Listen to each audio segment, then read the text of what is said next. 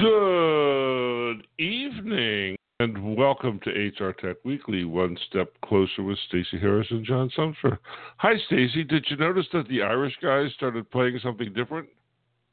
I know. They were doing I think that was the James Bond music or something. That's what I usually think of the Blog Talk Radio music. Yeah.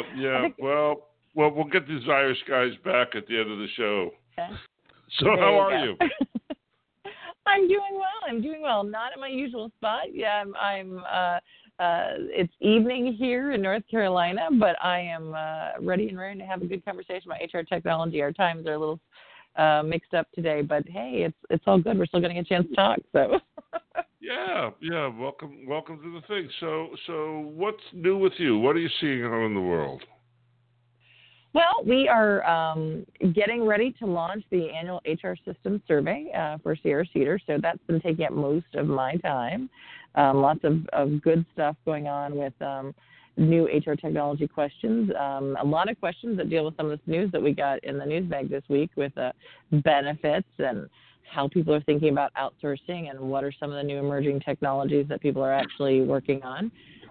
Data privacy issues, those type of things that we'll be adding to the survey this year. But I'm home this week, so I don't have as much, insight from all the conferences and events. But you were traveling a little bit this week, right? You were in San Francisco today? Yeah, I spent some time with some forward-looking vendors talking about their willingness to help me with my research. And so it was pretty productive. And I'll tell you what I'm really excited about. I think probably Monday, my next article for HR Executive Magazine comes out, and it's called 12 Ways to Get Fired as a CHRO. There you go. Always good advice. So I'm excited to see what the blowback from that looks like.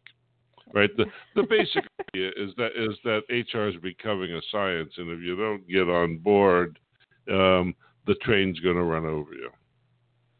That you need to pay attention to your data, and you need to learn how to do some science. But not everybody might be ready to hear that message, so that'll be the interesting thing to see what you get from the HR community, because I think organizations and some people are still struggling a bit with it.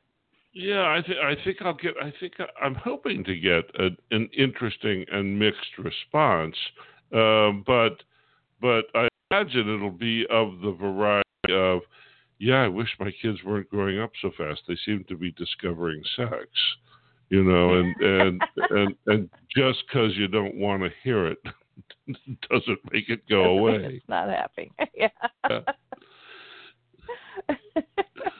Well, I'm hopefully past some of that stage. At this point, my kids are old enough now that I'm just assuming that they're beyond that. But I think that there are a lot of HR functions that probably are right there. So I think you'll have a lot of that conversation. Well, it'll be interesting. Like I said, I'm very excited about seeing the results of it. Yeah. Well, it'll be. I think the idea of HR as a science is a critical conversation. But I also think that the flip side of it, as much as it becomes a science, that it also becomes a data management issue, and that's the side that I'm seeing a lot of, which is that organizations have to really figure out, with all this available data, what is their role in making sure that it gets effectively managed and protected and regulated. And so, yes, you want the data to have scientific conversation, but there's got to be the other side of it, right? Well, I think they're the same thing. If you don't take care of your data to appropriate levels of quality, you can't have science, right? And so it seems to me that what you're talking about is the very foundation of how you move HR forward, how you take it from being. It used to be that HR was always concerned about getting a place at the table, but now that they have a place at the table, it's time for them to have something to say. And the way that you get something to say is with more science and less folk art. Yeah, there you go. Well, now that we're out of the folk tales and the fairy tales of what is HR, the big bad scary wolf is coming, and he's coming in the form of the European Union and their copyright and data privacy laws. One of the first topics I know we have on our list to talk about today is the passing of the European controversial, they're calling it, online copyright reform. So although Europe is particularly known for GDPR right now and their data privacy requirements around that, they're also putting in place a lot of very stringent regulations around copyright issues for content being used and reused across the internet. And these particular laws they tried to pass them in July. They got voted down. They made some minor changes to them, and they just came out again. And there's, the idea that they're going to start to really follow the trail of where copyrights originated from and start to tax. They call it a link tax. Websites that basically share that information when it's copyrighted someplace else. Now, this doesn't seem like it would be a big HR issue, but I particularly thought of, as soon as I saw it, what happens to all of the content providers, particularly in the learning space, with learning technologies, who reshare content that is copyrighted, or those who reshare research or media outlets as a learning component. What do you think, John? Do you think this is going to have an impact on the HR space? I think there's two pieces to it. What comes to mind immediately for me is salary.com. And salary.com used to have an enormous amount of traffic from people who came to salary.com to find out what their salary should be. You could now get that from Google, because Google spidered the salary.com site and uses their data to power their salary estimates.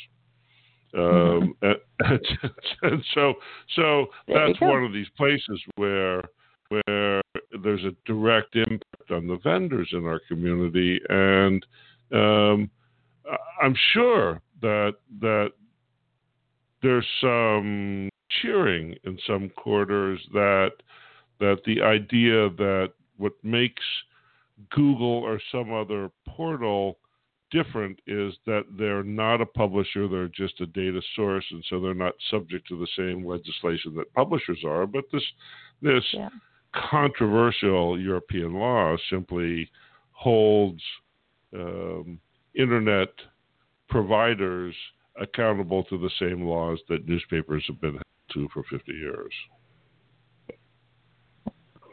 Yeah, it could be. We'll see. But this could have more of an impact on our social networks in some cases, as we've talked about, our content disseminators, right? I think that the big conversation now is not just should I distribute it, but can I distribute it if a law like this gets passed around the globe? But then ultimately, if it gets changed in any format, what is the repercussions of that, right? Because right now on social media, there's not a lot of repercussions for the social media platform itself if someone else puts that content out there. There's some repercussions maybe for that person who put it out there, but there's not many repercussions for the platform at this point. That's right. That's exactly what they're wrestling with here. Now it's going to have, as you were hinting, it's going to have long-term implications for HR departments that synthesize news, like the HR Examiner, for instance, gets copied fairly routinely into intranets, and we don't get the benefit of the traffic because the company X passes our articles out to their 500 members of their HR team, and we only see a single click. And so that question of how do you get credit for the work that you do is what people who hold copyrights are interested in. And generally speaking, the internet for the last 20 years has been sort of a cornucopia of free content for internal uses in companies. Yeah, very much so. Yeah, and I don't know how much of this law will initially touch on it, but I think eventually it will get to those type of conversations. And I think it sort of leads to a lot of the other conversations we're going to have today, which is, who owns the liability of your company's content, right? There's been a big conversation about this. one of the news items this week was that Workday has a new CIO. Their CIO, Diana McKenzie, is leaving to pursue some longtime personal passions. She's also being put on boards and a couple other things that it seems to be really excited about. But they are bringing a new CIO into the organization who is comes originally from Western Union for many years, has a long-standing IT background, and Sherry Rhodes is her name. But what I was thinking is that, boy, what a role to take these days. CIO of a large public cloud-based technology platform, right? For any company that has an intranet as well as an external-facing sort of cloud application component, the content that's on those applications is going to be just as important as the infrastructure of those applications going forward. And that seems to be something that we haven't really thought as much about in past years. I think that's right. I think we finally figured out infrastructure, and as a result, data becomes infinitely more important. That's absolutely right. Yeah.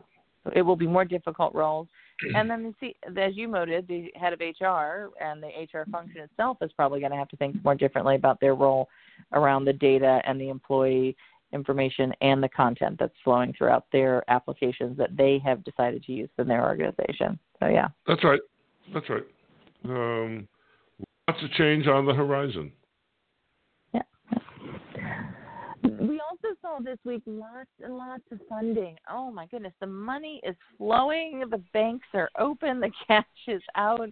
Between Santa this week is and last week. delivering presents. Santa is delivering presents everywhere. Yeah. In the HRTech space, without a doubt, we're seeing lots of investments.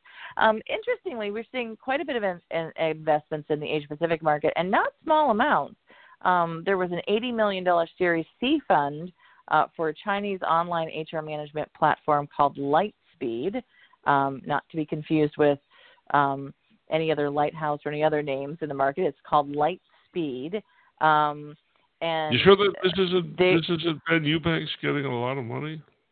I was just going to say, no. I know Ben would love to hear that he was getting $80 million at the Lighthouse research, but no, I think this is called Lightspeed is what it is. Not a company I'm familiar with. Maybe we'll get to hear more about it when both you and I are heading over to Singapore. I'm sure there will be some conversation there about some of these organizations.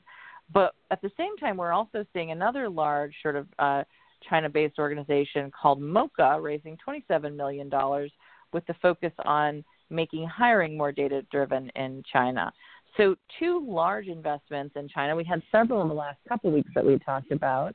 These are pretty big amounts of money, particularly sort of in U.S. dollars. Do you think this is something we're going to see more of, the Asia-Pacific investments, particularly as we get over there, have some conversations? We're probably getting a little bit more awareness of what's happening in that market, or do you think it's really getting hotter right now? Well, I think China has made a pretty big commitment to becoming the dominant player in artificial intelligence, and so both of these things are moves to understand specific niche markets in hiring and in HR, and I imagine we're going to see a bunch more of this. And what's interesting about it is the VC model is new to the economic approach in China, generally speaking, right? Because if you wanted to, 20 years ago, if you wanted to do this, the government just started the company, and the question of whether or not it made any money and had a return and all that was sort of a stroke of a pen rather than a banking transaction. And now China has an economy that more resembles a Western capitalist economy than it's ever had before. Well, we will learn more about it as we get deeper into the market and hearing a little bit more about what each of these applications do. But I think it's exciting to see, that there is, like you said, investment, open conversations, and we'll probably get an opportunity to have bring back in the next couple of months some interesting stories about what's happening in the Asia Pacific market with their HR technology. I know we'll be sharing some data from the CR report that we'll be breaking out in that area as well. But another area that seems to be exploding right now is benefits. I counted them in the last 2 weeks, just from what I could talk about, and these were probably the larger versus all the smaller little investments. There were 7 sort of major investments or changes going on in the benefit space. One is a pretty big one. Many of us know about PlanSource. PlanSource is one of the larger benefits technology applications in the market. A lot of organizations actually white label it and use it with their benefit service offerings along as an application. But PlanSource is being acquired by Vista Equity Partners.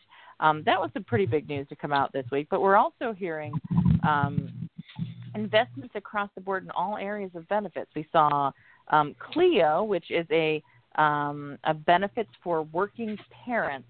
This is sort of a new organization that is building out some interesting sort of, I would say, benefits plus areas. And they're just raised $27.5 million. We also saw CXA Group raising $25 million in funding. They're a Singapore-based provider of predictive data intelligence platform to improve health, wellness, and wellness choices. So they're sort of a choice selection technology. And the numbers just go on. I mean, we've got Artemis Health raising $25 million for their venture partners around the area of continuously helping employers get the most from their healthcare spending. There was also PeerFit received $18 million investments, and they're a Tampa-based Florida organization focusing on employers' full fund fitness experience for their employees. I mean, these is just, I could go on. Like I said, there's 7 different fundings just in those last 2 weeks. What do you think is driving this explosion in benefit spending right now, John? Well, it's benefits is a dry topic, and it is a least favorite nightmare of most people in HR. But a huge amount of money flows through benefits, and so if you are an insurance company or a digital startup who wants to take business away from insurance companies, this is where to be. And because compensation is some percentage of the cash flow for benefits, imagine that the benefits cash flow is about a third of payroll, which means, if in the contemporary company where 70% of the employees or 70% of the cost has to do with employees, then a third of that, or 22 or 3% of the overall revenue of the company is benefits, right? And so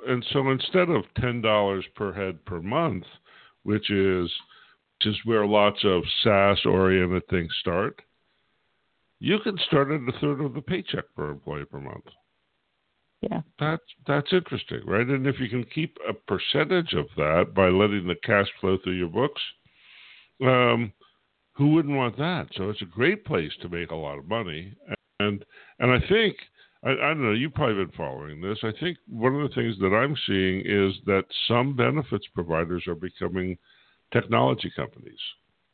And that's because you can give away the software. You can give away the HRIS in exchange for the cash flow from benefits. The component of this is getting very interesting because it's not just about the tool to provide the benefits, which is generally what it has been. You've always had a service providers like a Towers Watson or a Mercer or in the larger groups like that who had a platform that you would use to sort of access your benefits information and do, individual sign-on. And you have those in your big ERP systems and in some of the HRMS systems. And we see a pretty mixed percentage, of organizations who outsource all of it, who outsource some of it, or who, do it through a pure technology. But what I'm seeing in a lot of these vendors in these new areas is that they are offering new types of technology that become part of the benefits themselves, not just a place where I can go and pick out the package and click a button, but now helping me actually make better health decisions, right? Helping me through wellness and fitness programs, helping me through the one is a new parents program that walks you through how to deal with things like, breastfeeding and how to deal with issues like finding the right care providers. Those are benefits that expand the idea of what, an employee is getting in a way that is, and it's all technology based. It's not something that is services based as much as you would think it is. And to me, that's the most interesting story here. It's that the technology itself is becoming part of the benefits package, right? So is this really technology, or is this a clever new way to deliver content? Yeah, that's a good question, right? Especially with our content question that we just had earlier, right? Like how much of the content that is provided is oftentimes repurposed from other sources.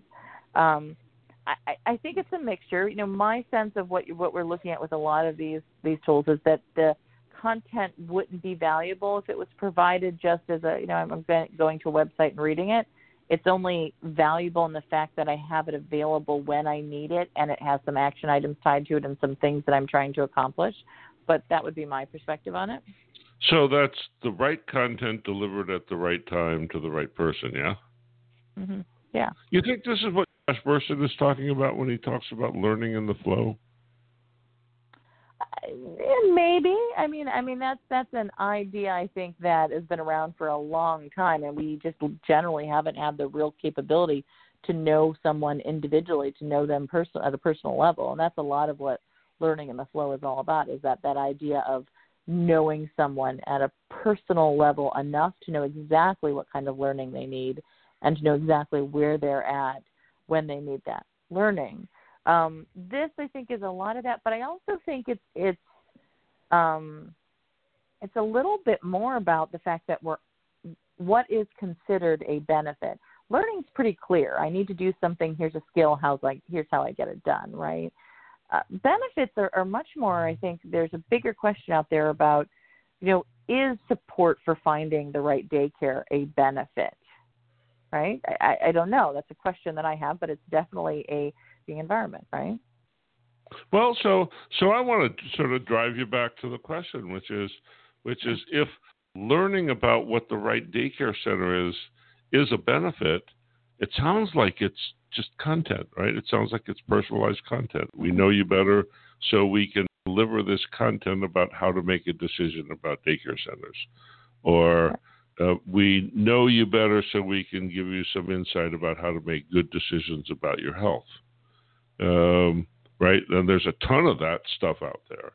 Yeah. And it seems like maybe what's happening is that learning is leaving its technology and pure functional work focus and spreading out into the rest of the organization and the way it relates to the people who are in it. Yeah. Could definitely be the case in this situation where you've got, a lot of focus on education, a lot of things that people have to make decisions about that are really critical to their personal lives. And what better way to do that than being educated, right? Yep. It's a fascinating space, but a lot of what I'm seeing in these automated course delivery tools that deliver stuff to people on a personalized basis, you take out breastfeeding information and install how to use the latest piece of software, and it seems like it's the same profile that you're dealing with. Just on the one hand, you're dealing with the family life of that profile, and on the other hand, you're dealing with sophistication on the job. Well, to me, that gets back to the employee data profile and the conversation we were talking about earlier. Who owns that? Is that the CIO? Is that the CHRO? And how protected does that need to be?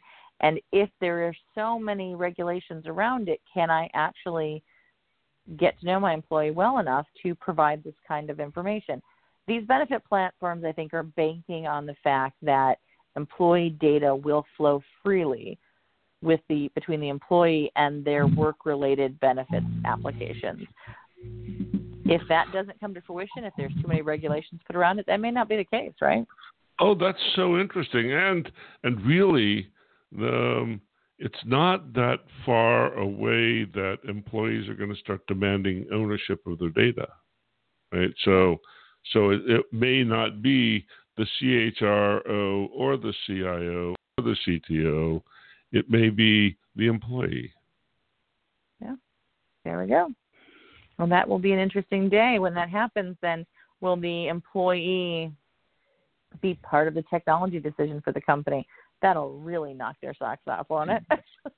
Well, you know, I've been hearing a resurgence of interest in blockchain in our world, and this gets at exactly the thing I don't understand about how you do blockchain, which is blockchain's great unless an employee wants their information removed from the system. And if the employee wants their relationship removed from the system, you can't do it if it's blockchain.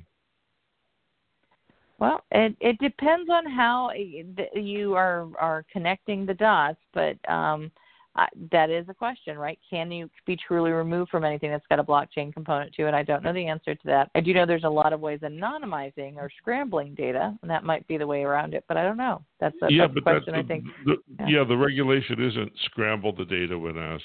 The regulation, GDPR and California both, say remove it.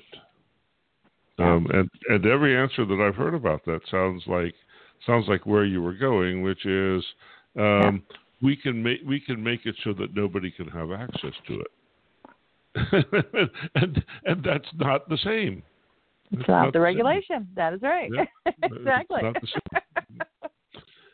Well, John, we have whipped through some interesting conversations already this week, and we still have. There's still more funding that was done, but it was mostly in job scheduling and more of the recruiting space as well. So I don't know.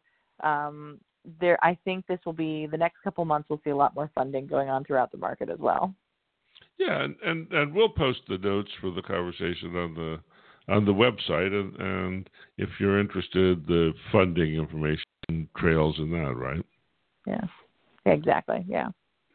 Cool.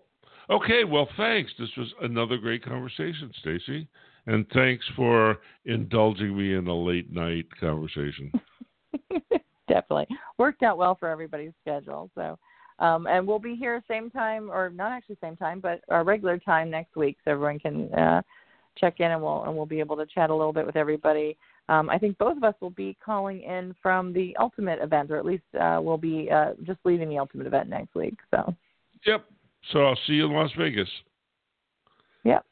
And here are those Irish guys. Everyone. You've been listening to HRTech Weekly with Stacey Harris and John Subser. And look, the Irish guys are back. Yay. See you next Ready for week. spring. Bye, everyone.